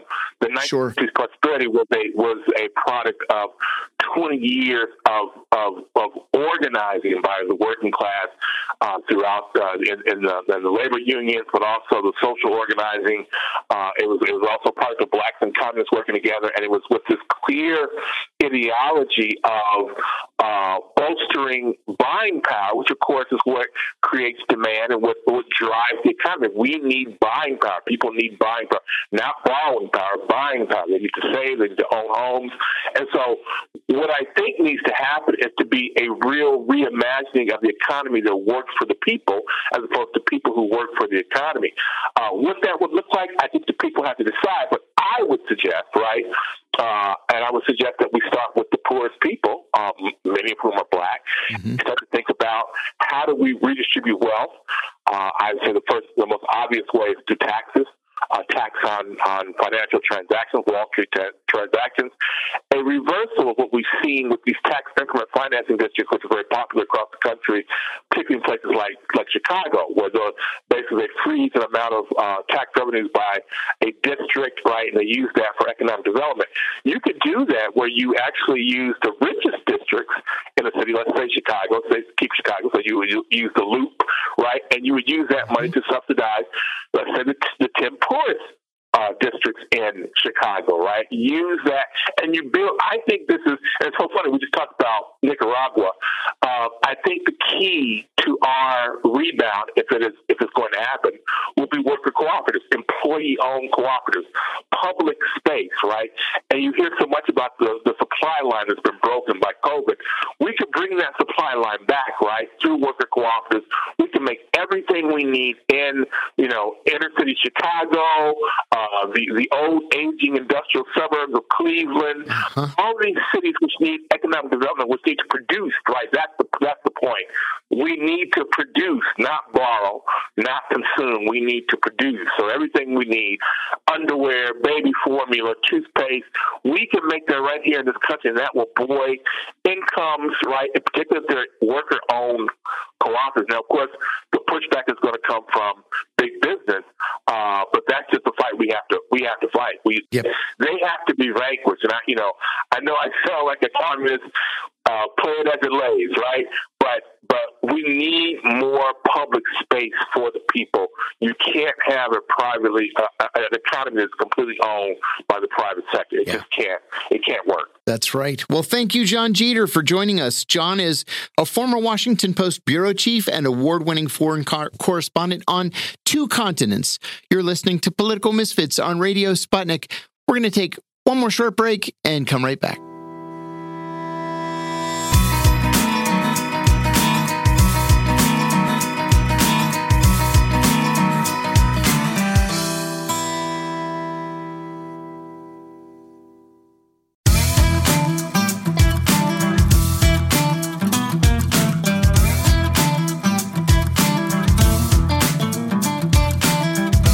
Welcome back to Political Misfits on Radio Sputnik, where we bring you news, politics, and culture without the red and blue treatment. I'm Michelle Whitty here with John Kiriakou, and we wanted to talk about migration again. This is after I saw this absolutely horrifying report. Terrible. A little while back on the state of things in the Mediterranean. And of course, we talk a lot about migration across the U.S. southern border. But, the state of migration across the Mediterranean right now seems pretty dismal. A reporter for British daily iNewspaper, there are all these newspapers I've never heard of, but it's real. She spent 3 weeks on a search and rescue ship monitoring the central Mediterranean, which is called the deadliest migration route in the world, and came away absolutely horrified at what she saw and sure that the world does not really know what is taking place as people try to cross from North Africa to Europe. She reported seeing hundreds of people rescued from dangerous boats, boats that were overcrowded, that were leaking fuel, which is dangerous. It can burn you pretty badly, if it hits your skin, if it makes contact with salt water. The migrants she saw were coming from Libya, where dozens said they had been subjected to systemic violence, starvation, and forced labor in detention centers. Many of them claim the EU is complicit in this abuse. Most people she saw rescued were hoping to stay in Italy. And then what she saw was that it took 10 requests to Italian authorities before the rescue vessel that she was reporting from, the Ocean Viking, was granted a port to disembark their passengers. Some people had to spend a week on board waiting for Italy to fulfill its obligations to people seeking asylum. And so joining us to talk a little bit about this migration that we don't talk about very much is Abe Paulos. He's Deputy Director of Communications and Policy at the Black Alliance for Just Immigration. Abe, thank you for joining us. Thank you so much for having me. It's good to be back. I wanted to ask you just generally what you think people should know about what is happening on the Mediterranean and what happens to people who are attempting that crossing. Well, I think people should know that this is a complete response to Europe's concept and, I guess, quote unquote, solution to the migration issue. And what they have done is basically wrapped around all their solutions around security, right? And so this really kind of started to begin as far as the security regime and migration in Europe really started to kick off around 2015. And if you really look at since then, we've seen more migrant deaths, we've seen more drowning, a lot of missing people, right? Folks that have not been accounted for. That's one thing that I really want to throw out there. The second thing I think people should also understand is that even though the migrants are coming from Libya, right, that you're really looking at a lot of sub-Saharan Africans or nationals from sub-Saharan countries that are in Libya that have made the migration up there to cross over into Europe. And so I think those are two important things to lay out. And then lastly, sort of on a general kind of big picture situation, which will be more important as we continue to have this discussion, is understanding that Africa, most of migrants in Africa is interregional, meaning that most of the refugees and asylees and whatever have you, it's actually other African countries taking up and absorbing these populations. And this is really important, particularly for the conversation around Europe and what they should be doing, is really looking at what African countries they themselves are doing with the amount of limited resources, limited energy that they have to absorb certain populations and, either integrate them or really providing humanitarian protection and being, and allowing folks to be able to have a dignified life in their own countries. So I don't think Europe really has a place to stand on when it sort of says, oh, well, we don't know how to do this. We don't know how to absorb folks. We don't know how to have an open border type situation, when really they can just look to the African countries that are, essentially housing 21 million folks that are migrating throughout the continent. Yeah, it is true. When you look at who is actually, who meaning what countries are actually absorbing the biggest migration flows, it's not often the wealthiest countries, right?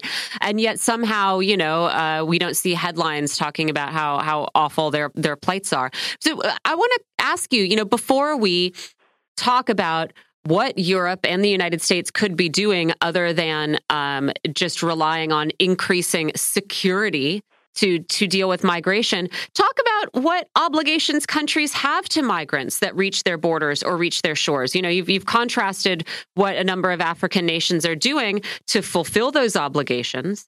What do you see happening in what obligations do countries have?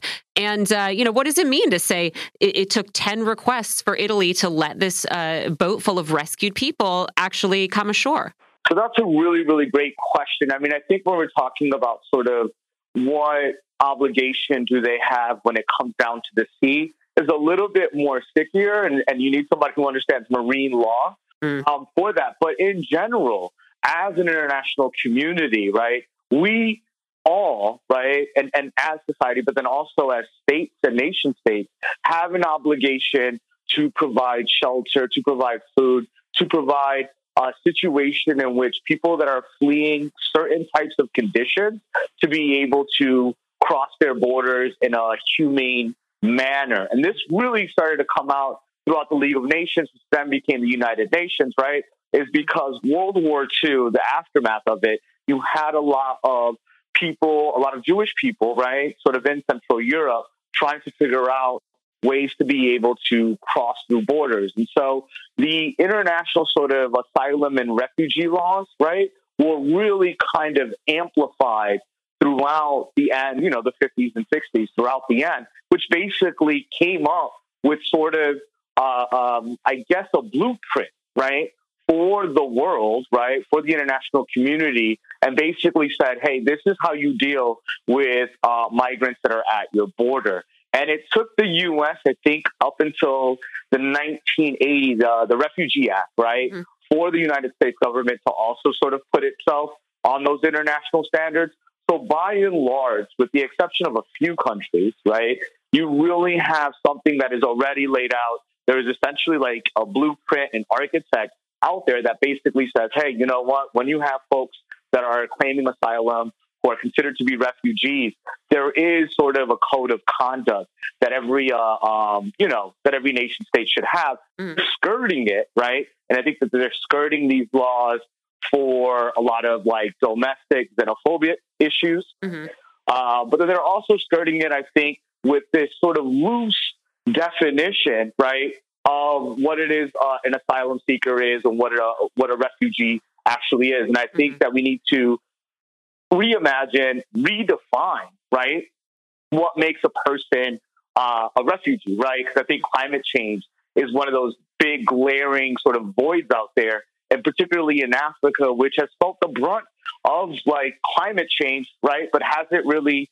done that much to damage the earth, right? So when people like the deserts are moving in, there's flooding, there's all of that.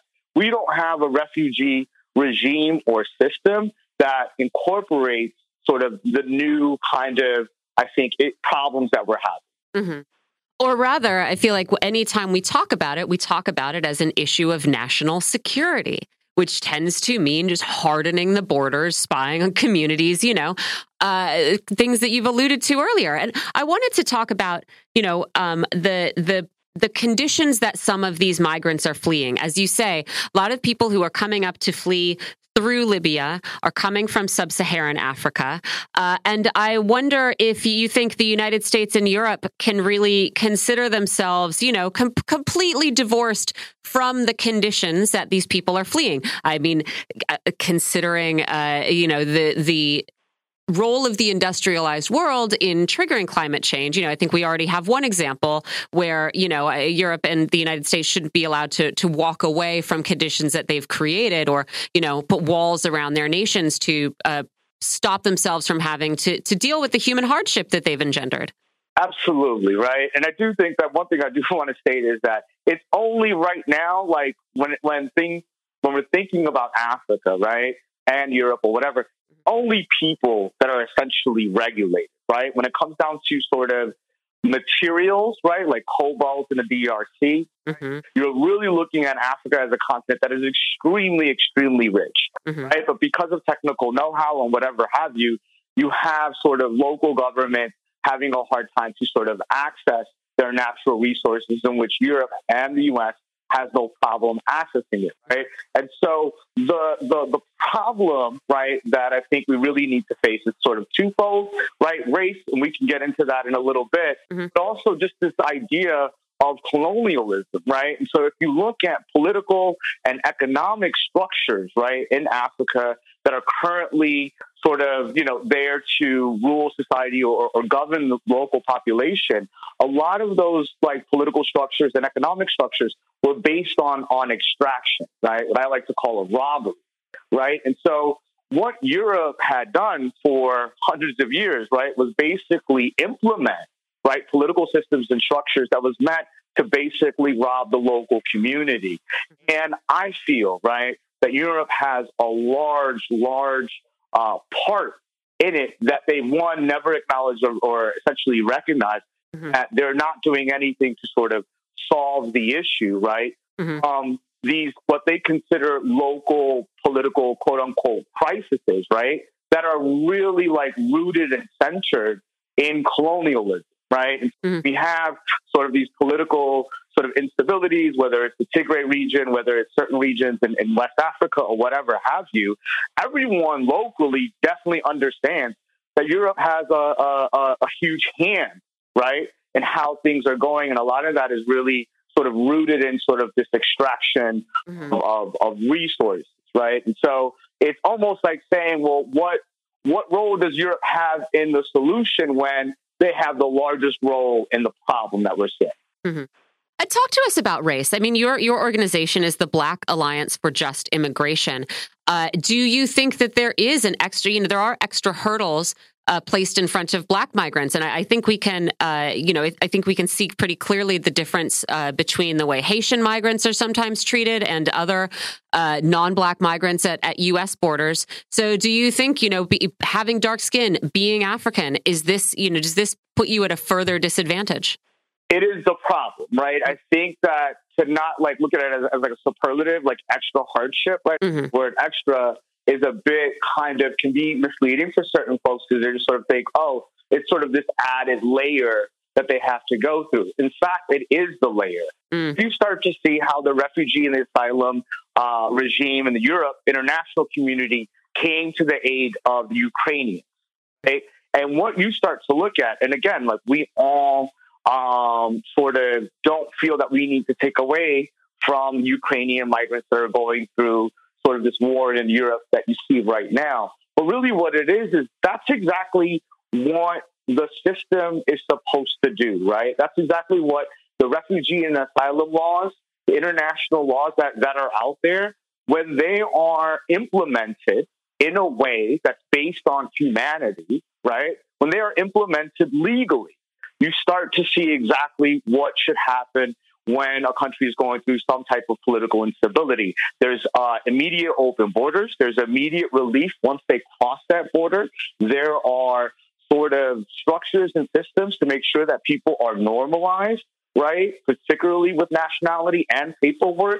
So we have these models that are out there, but that model does not pertain to if you are a Black person sort of in the world. And so it really is sort of this lack of the human right for the freedom of movement. Once a Black person in the world decides that they want to cross borders, decides that they want to migrate, which is like has been going on since millennia as a human being, start to see that it is definitely a different game that is sort of played, right? And when you look at, let's take North Africa, for instance, and, the tragedy that happened earlier this year in Malala, where, you sort of had this uprising, right, sort of on North Africa, right? And 23 Black bodies died, right? And you start to see that it's like, okay, well, if there was maybe even 10%, right, of the attention that was paid to Europe,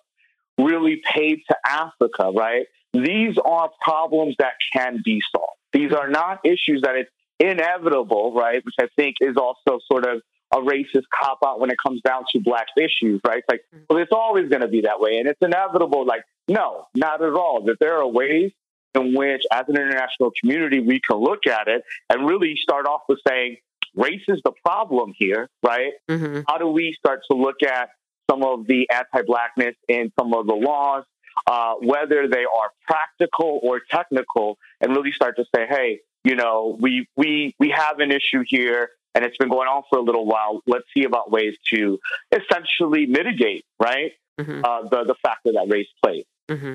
And let me ask you one more question, just about the route, or the conditions that migrants face, as they attempt to leave their countries and get somewhere else.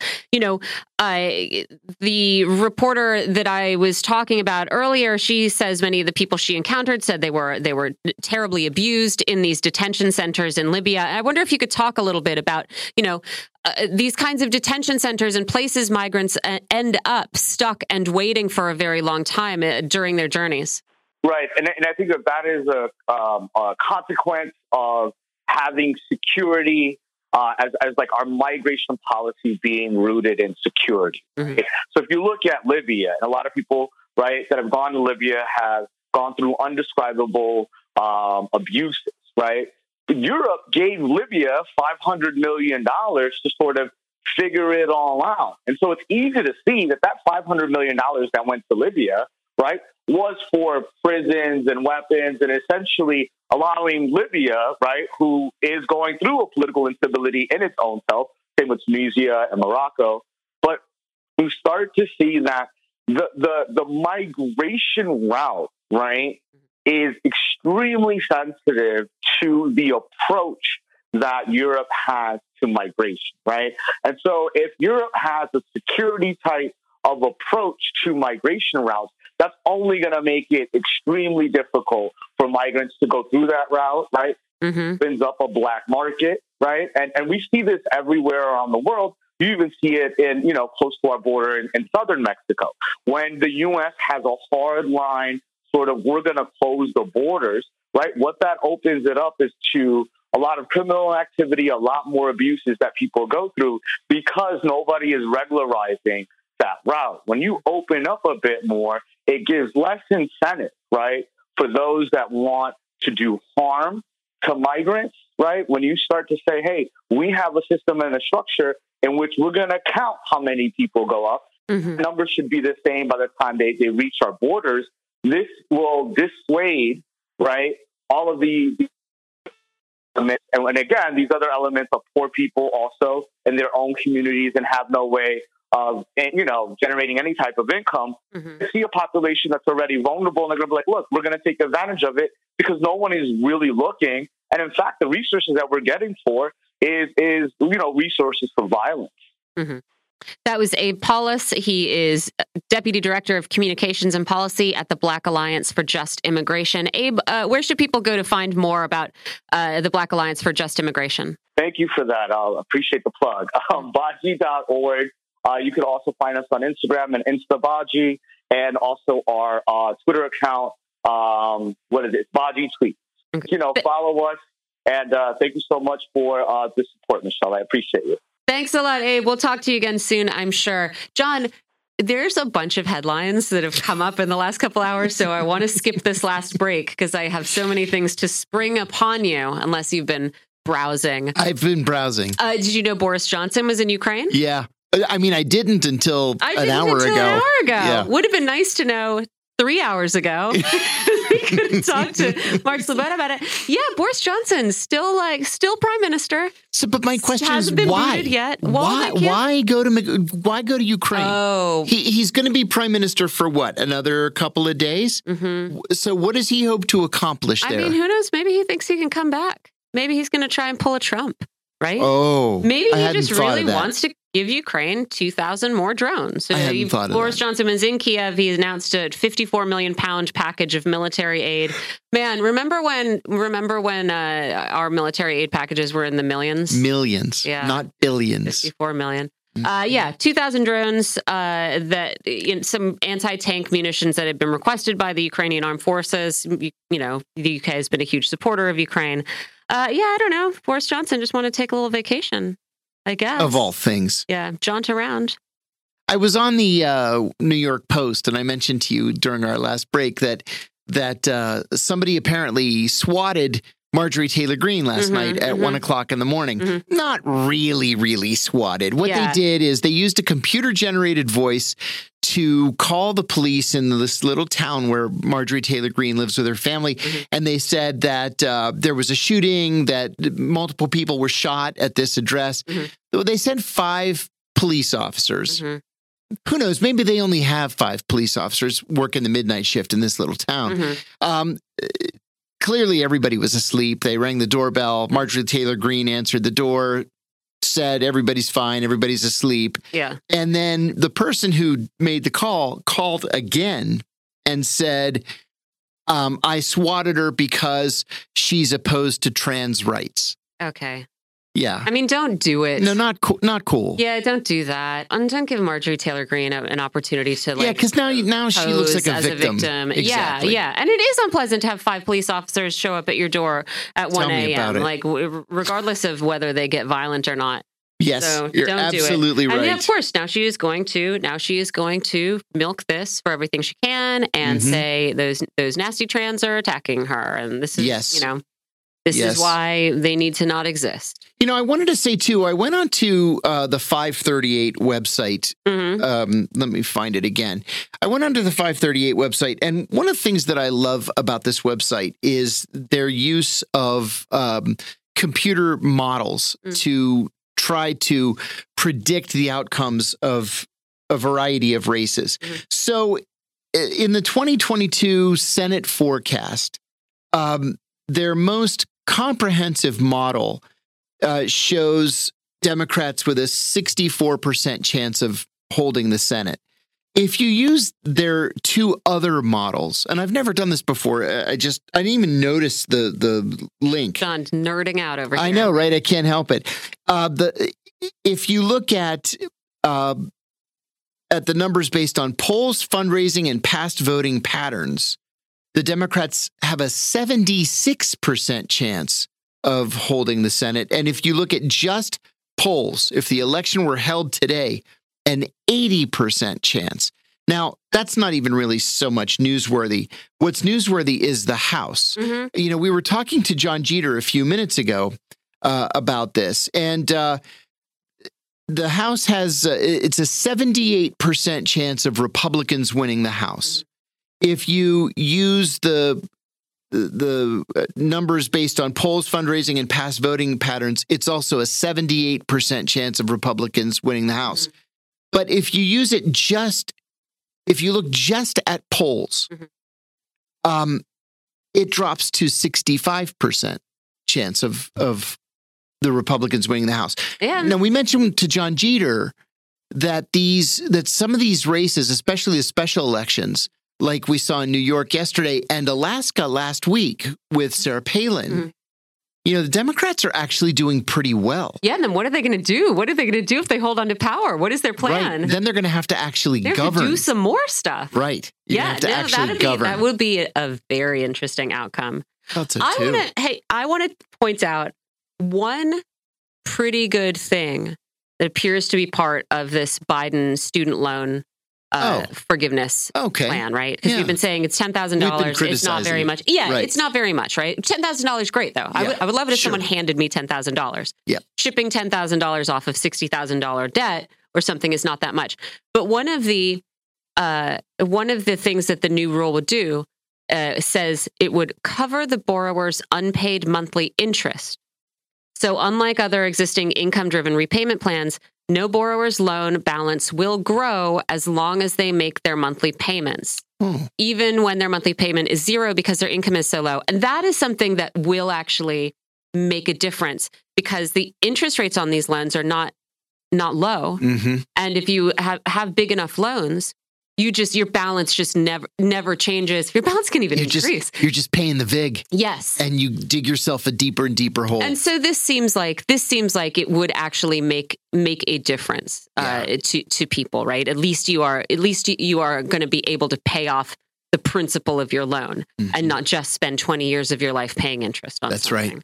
So I thought that was pretty cool. That's pretty good. Have you watched the Paul Pelosi dash cam DUI footage? During that last interview, yes. It is pretty funny. I'm aware that this is, it's I'm sure, like, edited. And so the version I saw just gives you some of the highlights. But, you know, it does seem like you have a police officer, you have Paul Pelosi continuing to insist that he's fine and he can perform any of the physical tests that the officer wants him to. And the officer, because he's 82 years old, right? Sure. Saying, I don't want you to fall down. I don't want you to hurt yourself. Paul Pelosi saying, I'm not going to fall down, and then just gripping the police car so he doesn't fall down. And saying, like, I smell alcohol. Cop saying, I smell alcohol in your breath. You seem very unsteady on your feet, you know. But, you know, we were laughing about Paul Pelosi, going to court over these charges. But I guess he pleaded guilty. He finally did. He pleaded guilty. He's going to go to jail for 5 days. I'm shocked by that. I mean, also, like, why bother challenging them, I guess. Maybe whatever. Maybe he got a better jail deal because he challenged. You know, I just thought, and I'm assuming this is a first offense, but I thought for a first offense, you lose your license for 6 months or 12 months, you pay a fine, you go to some classes. I'm surprised they gave him 5 days in jail. That's humbling. Is it his first offense? It may not be. I do not know, but for some reason, somewhere in my head, there's an idea that maybe it isn't. But that could be totally wrong. It could be my brain making it up. People, do not take that for a gospel just yet. I love when he said, I'm a high profile person. Yes. Yeah. If that has any relevance whatsoever. Oh, I feel like maybe when we get to our politics segment later in the week, you guys can talk about Laura Loomer losing her. Yeah, thank goodness. That was pretty funny. I can't stand Laura Loomer. Yeah. She's banned, real quickly, she's banned from both Lyft and Uber. Yes. God, chaining yourself to the door of Twitter was the best thing.